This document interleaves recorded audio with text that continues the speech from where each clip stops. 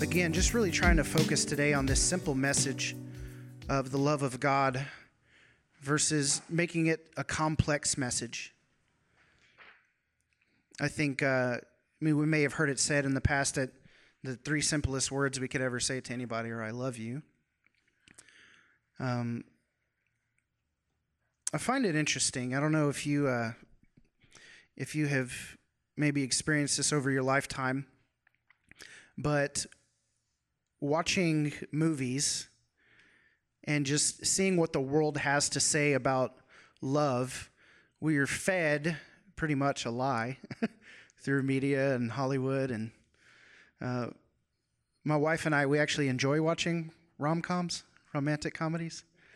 She does not like action or sci-fi or end-of-the-world movies like I do, but we'll sit down and bond over a good rom-com. Yeah, thank you. Praise the Lord. It's called dying to self and loving your wife as Christ loves the church. So, but something I found interesting in movies, and it's almost every single movie concerning love. It's two people fall in love.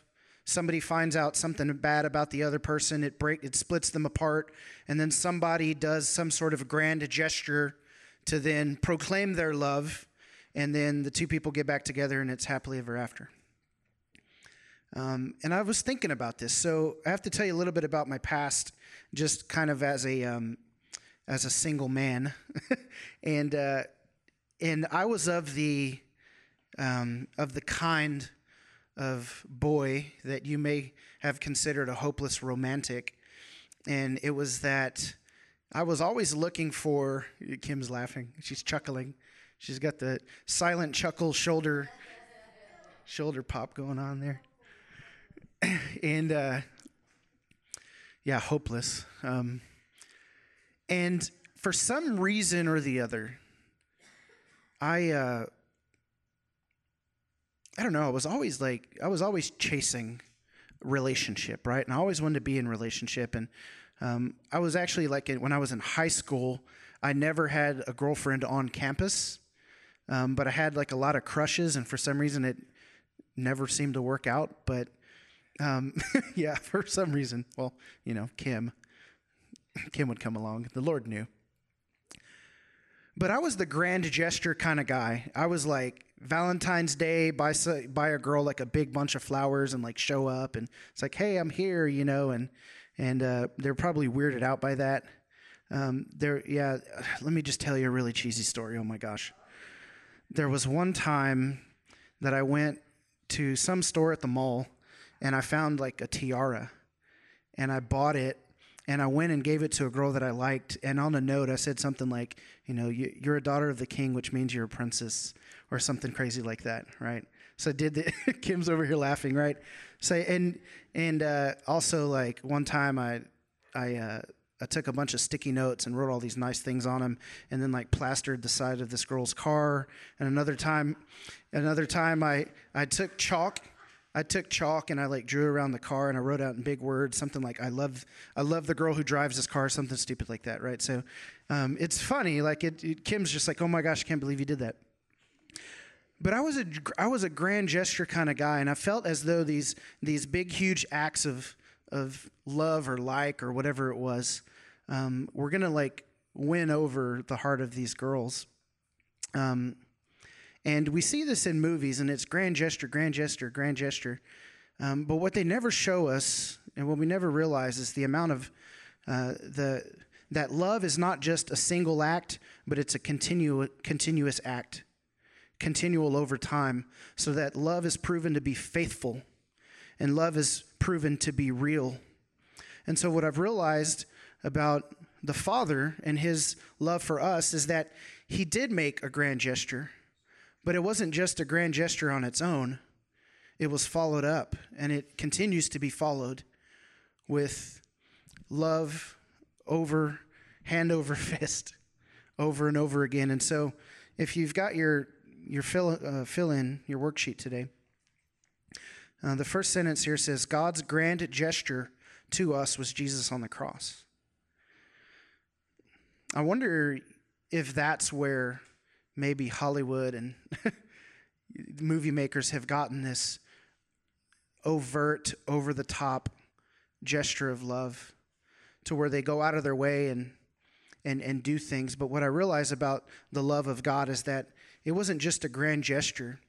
It's that there was sacrifice attached to that love.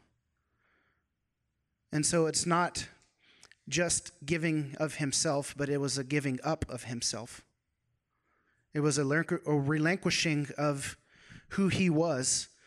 Jesus didn't see his deity as something to be grasped, right? But he laid it down for us. That he gave up all that he was, and he left his seat in the heavenlies. And he came, he took on the form of man, and he walked the earth in a perfect manner so that he could come and show his love for people. So as Jesus came from heaven to earth, he came from heaven to earth to show the way from the earth to the cross, our debt to pay, right? So there's this grand gesture, but leading up to the cross, which was this massive act of love for us, he also showed his love for people in the way that he interacted with them on a day-to-day basis, living a sinless life, living in perfection, but also interacting with people on an individual level, going out of his way so that he could go through Samaria, right? So that he can meet the woman at the well, so he could show his love for her, right? Showing people his love in the way that he responded to the woman that was caught in the act of adultery. And as she was put on trial in front of all of the Pharisees and all of the religious people, essentially they were asking Jesus to give a verdict over this woman's sin as she was caught in adultery, laying there knowing that she was guilty. And then Jesus in love says, "Neither do I condemn you. Go and leave your life of sin," showing his love through mercy and forgiveness, showing his love through healing, showing his love for Lazarus as he wept over the death of his friend, and then by the power of God, raising him from the dead. And as Jesus walked the earth, all he did was show us his love. And I feel as though on the cross we have a perfect representation of the love of God in a sacrificial way when Jesus meets the greatest offense given to any man on the face of the planet through all time. He came and he lived among us, and he was the light of men, but they neither knew him nor received him. They actually rejected him. So creation rejected its creator and yelled, crucify him, and spit on his face and ripped his beard, cast lots for his clothing as he hung naked in front of the world, filled with shame. And in that final act of love, Jesus looks out upon the greatest offense and says, forgive them, they know not what they do. A sacrificial, forgiving love that holds no room for condition. This beautiful, beautiful love. But here's what we need to know about the love of God is that God's love lives beyond the gesture in the simplicity of life. And I think that's so important for us.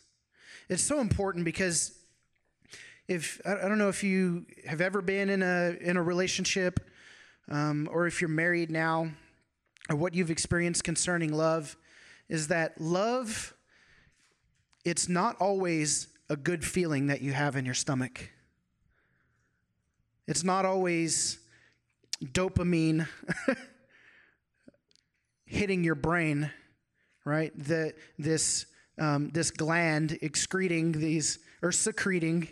these endorphins that give you a good feeling in the pleasure center of your brain. It's not always you don't always feel that.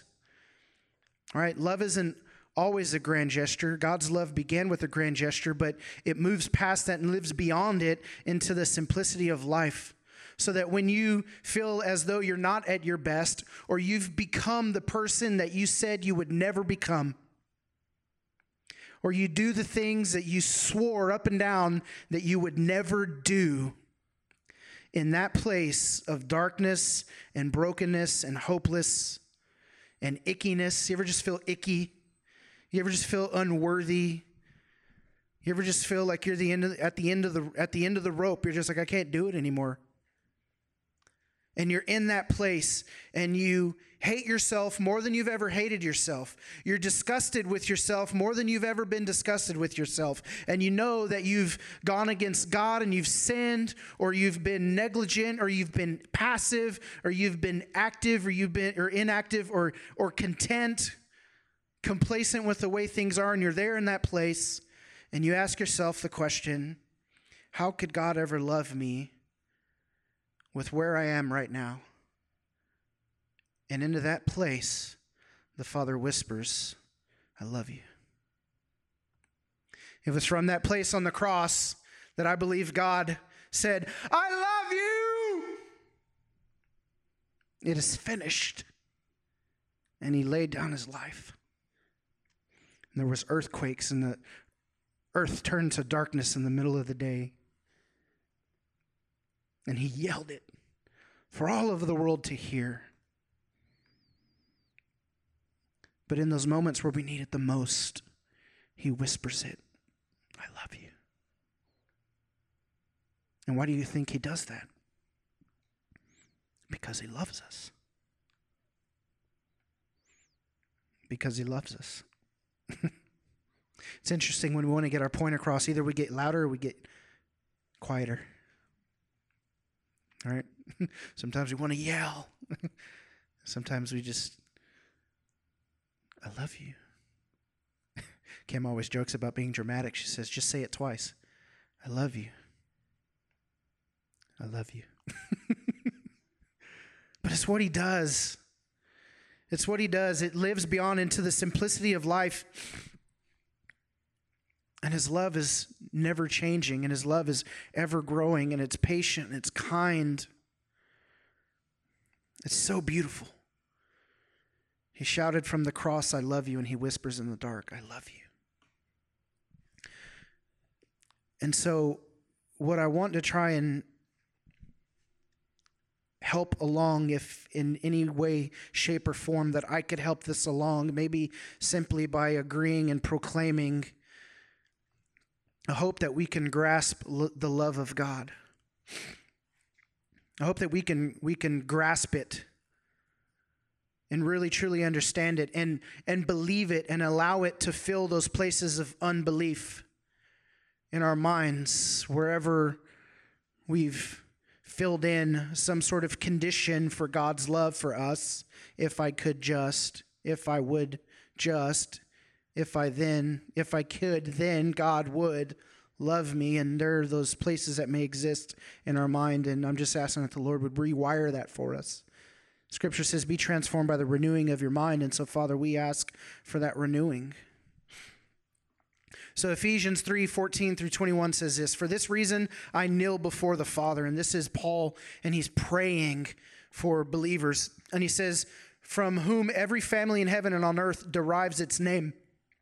I pray that out of his glorious riches he may strengthen you with power through his Spirit in your inner being, so that Christ may dwell in your hearts through faith. And I pray that you, being rooted and established in love, may have power together with all the Lord's holy people to grasp. And so he's praying that the people of God would have the power of God in them to just be able to understand together in a united fashion how wide and how long and how high and how deep the love of Christ is.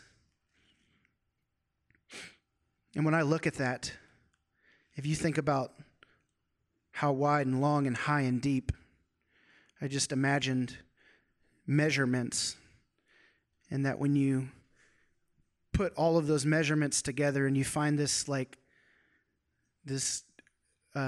area, right, of what this love fills, it makes me think of like a 3D image, right? It's long and high and wide and deep. It's this thing that is multi-dimensional. That's what 3D means, right? Like 2-dimensional, 3-dimensional. It's multi-dimensional love. And in order to understand a multi-dimensional love, we must ask this multi-dimensional being to give us power to grasp it. I heard somebody say that in order to understand a peace that passes all understanding, we have to give up our right to understand. I think I've said this before. And so let's go on. It says, and to know this love that surpasses knowledge, that you may be filled to the measure and the fullness of God. So the love that God has for us surpasses knowledge. It doesn't mean that it's ever something that we're going to be able to grasp in our brain, because our brain is analytical.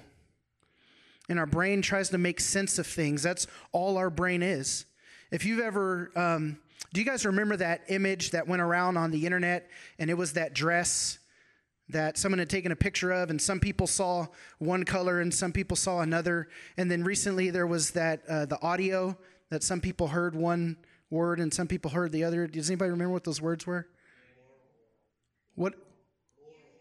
Laurel Yanny. It's so interesting. So what that says to me is that everybody's brains, when we see and when we hear things, we try and make sense of it. And some people's brain defaults to one way and some people's brains default to another. And it's not that I think one way is right or not right, but that they see it and then the brain says, I need to make sense of this, so it creates something that may not even be right. And so how much have we ever tried to really understand the love of God for us, and then we say, I just can't even make any sense of that? Like, there's been times where I've thought about the gospel of Jesus Christ, and I've thought to myself, I don't understand. I don't get it. And I think when I come to that conclusion, it's me saying, yeah, I don't get it. And that's good, because it surpasses knowledge. And it's that the Spirit of God in me, by faith, grasps a hold of what is unbelievable and believes it. And to know this love that surpasses knowledge, that you may be filled to the measure of all the fullness of God. So to be filled to the measure of the fullness of God begins, I believe, or a facet of that is really by the power of the Spirit in us being able to grasp how deep and how wide and how long and how high the love of Christ is for us. And Paul is praying this for his people because he's saying, look, if you guys can get this, if by the Spirit in you, you can understand this love, everything's going to change. Linda prayed that. If we could just grasp it, everything changes. Everything changes. We don't live our lives walking around in guilt and shame anymore, knowing that we're loved and forgiven and that we're children no matter what. And I think that oftentimes we just continue to drag that ball and chain around all our guilt and all our sin. And we're like, you love me, God, but I see this, and then I see you, and I see your love, and I see my sin, and I see me, and then I see you, and I just don't understand, or I don't believe it, or I can't believe it, or I won't believe it. Ask yourself this question. And maybe it doesn't apply to you, but I feel it may apply to some. What is stopping me from allowing the Father to radically love me beyond all condition?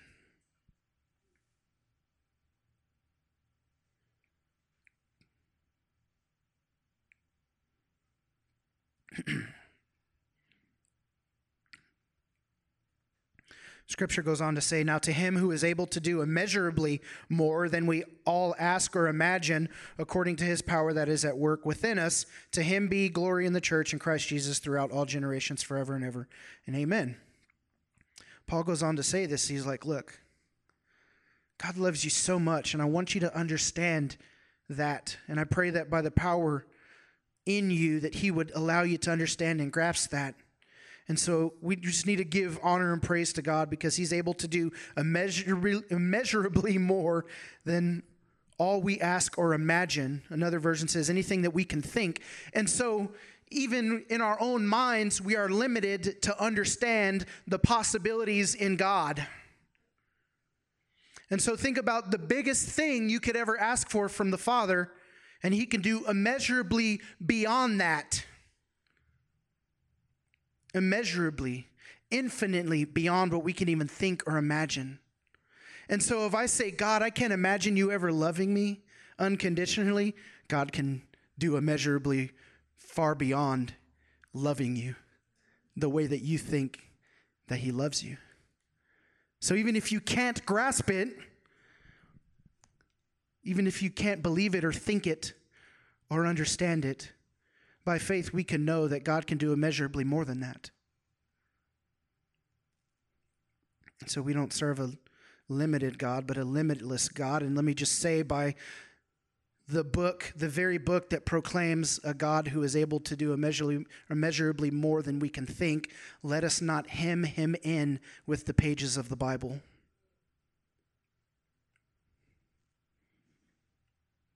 He can do immeasurably more than we all ask or imagine. And so this word love here, how wide and how long and how deep is the love of Christ, is actually the word agape. I've taught a little bit on this. Maybe you've heard me teach about it a little bit. Kim likes to talk about the 4 loves. But agape love means a preferential love.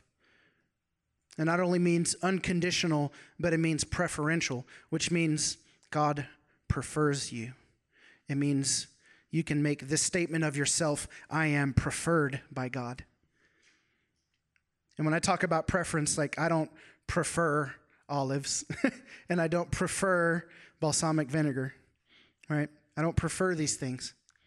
They're not my favorite. They're not what I would choose if they were on a salad bar or, an option for a meal. I wouldn't choose these things. And so we have choice, and we can decide what we want and what we don't want, and we do oftentimes. And our very lives are a reflection of the things we have chosen, the things that we haven't chosen. And what God's love says about us is that he prefers us.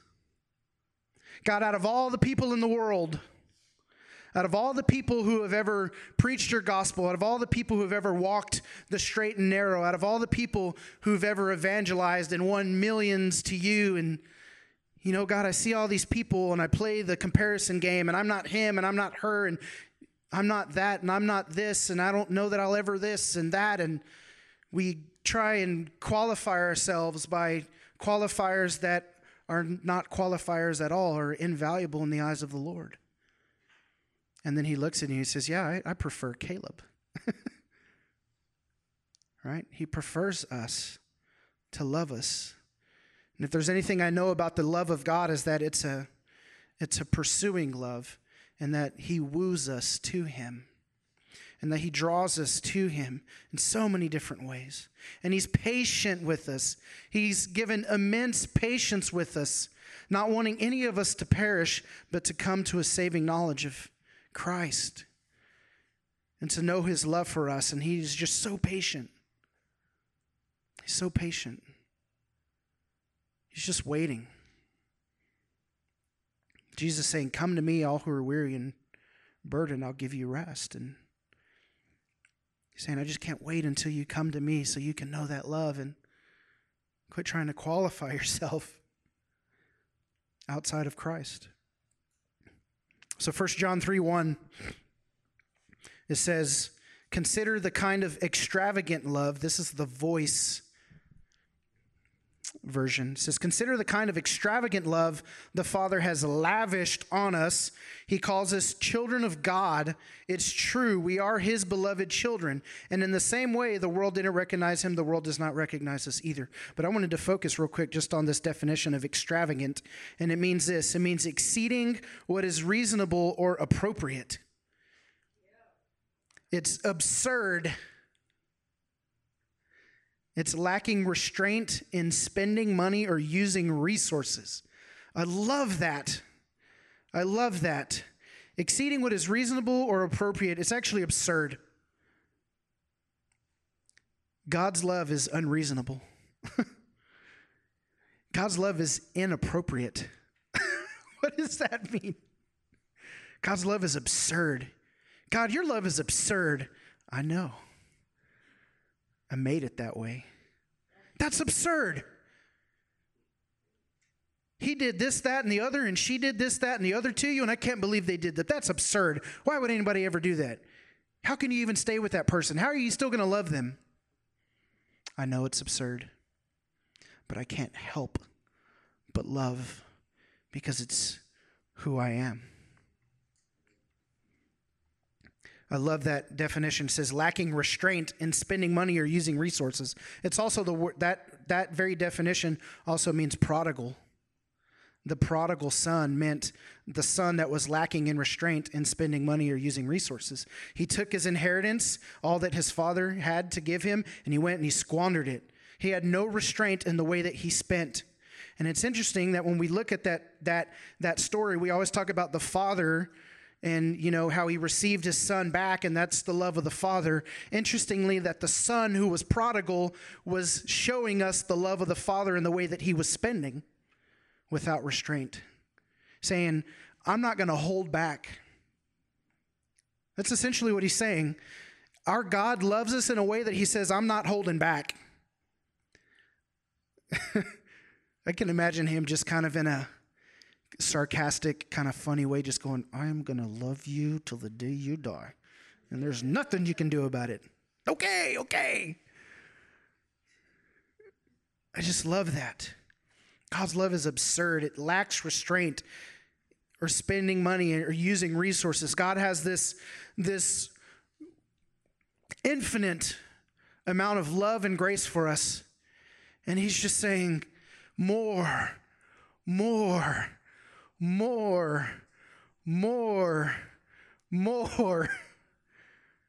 so amazing. It's so amazing. I wish there were a way that we could just maybe understand that example, that illustration. I just pictured a waterfall, and if you've ever seen a waterfall, does it ever stop? How's that happen? It's an infinite flow. Imagine one day you're just standing there just like, dude, who turned the waterfall off? Who did that? I mean, obviously man can get in the way and dam it up. But a natural flowing river hitting the edge of the mountain and water just flowing and flowing and flowing day and night over and over again for thousands, and depending on where you fall in the creation understanding, maybe millions of years, maybe both. This water's just flowed and flowed and flowed. How hard would it be for you by yourself as one person to stop the flow of a waterfall? On your own, without machinery, could you do it? As a matter of fact, what would happen? What if you went and stood under that waterfall? It'd knock you down. It'd push you over. If in the physical, we can't stop the flow of a waterfall, why do we think that in the spiritual, we can stop the flow of God's love for us? So why do we think the things we've done or the things we've not done or the person that we were or the person that we think we want to be in order to be worthy could stop God from pouring out his love over us the way that he, by his nature, with an absurd, inappropriate, unreasonable way, continues to pour his love out on us? I love that. God, your love is absurd. It doesn't make sense. It doesn't make sense to us. And then just one last scripture here. 1 John 4:18-19 says, there's no fear in love, but perfect love drives out fear, because fear has nothing to do with punishment. The one who fears is not made perfect in love. And then it says this, we love because he first loved us. So there's all sorts of stuff we could say about fear, like maybe we think that God is out to get us or that he's going to punish us, or it's like we see our sin and we're just like, there has to be consequences for this sin, God. I don't understand how you're just saying that I'm forgiven for that. Like, and some of us are just waiting to see if our sin's going to catch up with us, and somehow God is going to be like, ha ha ha, I brought you this far and look at all your sin. I was just kidding. So we shouldn't be afraid or live in fear, but we can have freedom knowing that the love of God is perfect and can drive out fear, but I want to focus on that phrase, we love because he first loved us. Our love is a response to his love. His love is not a response to our action. Here's the final spot, the final statement. His love is not a response to our doing, but an outflow of his being.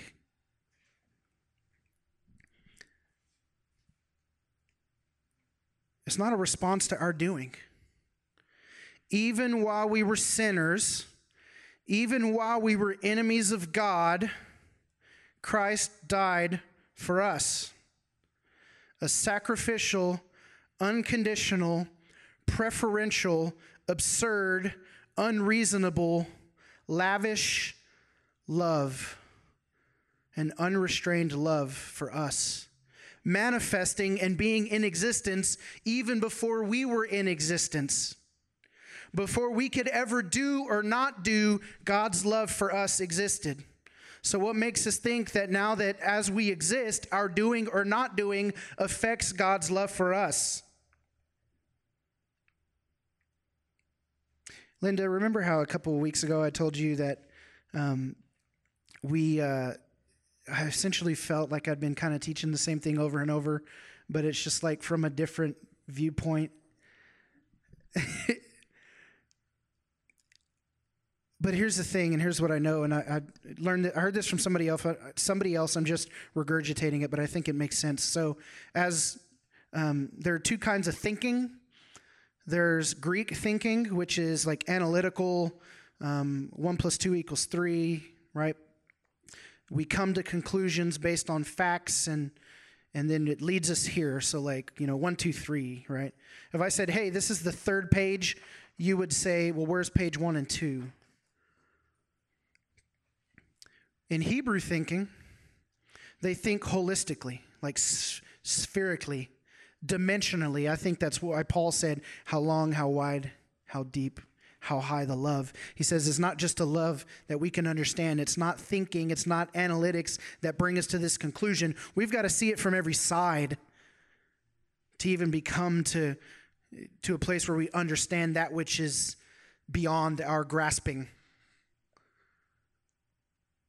And I was telling Linda how, as rabbis in the Hebrew world, they would look at a topic and they would come at it from every angle.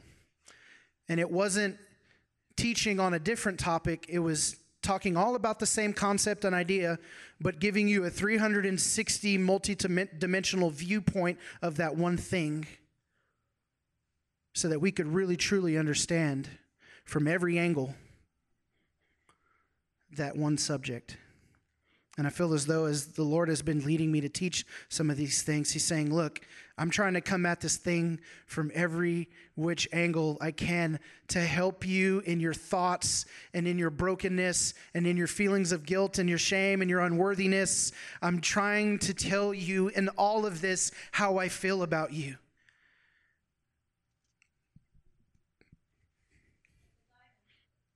It's like a diamond. There's been times where Kim and I have gotten into arguments, and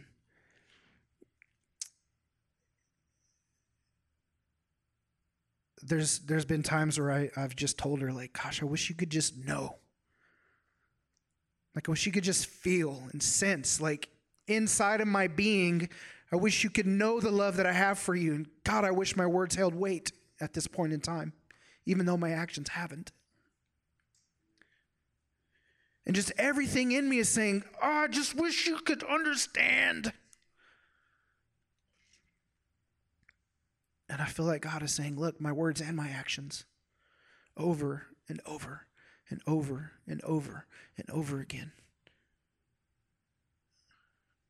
Everything that I am, I'm crying out to you. And I'm saying, I love you.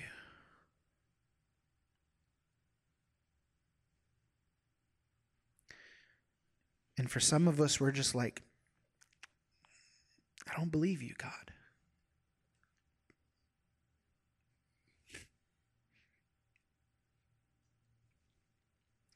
And he's tearing up, looking at his little children. He's saying, but I need you to know that I love you. And one day you'll understand. I know you don't understand now, but one day you will. And no matter what, I'm going to keep telling you, and I'm going to keep showing you. And I'm not going anywhere. There's nowhere you can go. There's nothing you can do as my son or my daughter that will make me not love you anymore.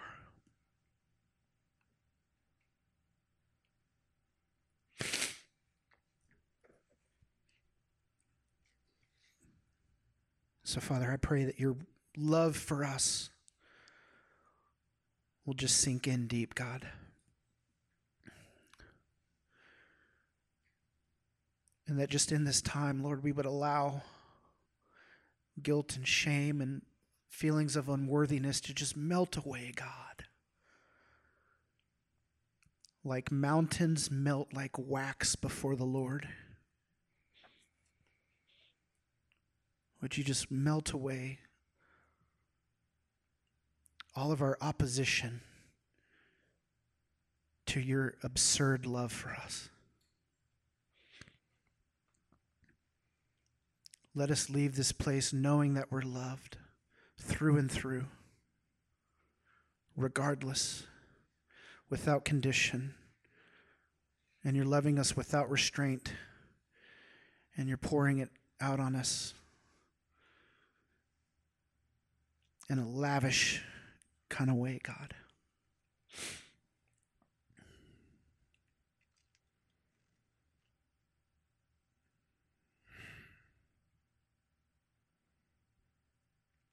God, I don't know what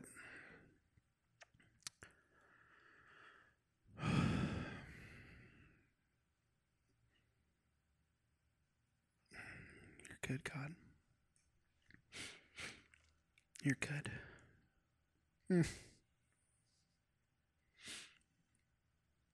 I just think we should just respond to him with words, and you can say them out loud, you can whisper them, you can yell them, you can just whatever you need to say to the Lord in this moment. God, I just say I love you too.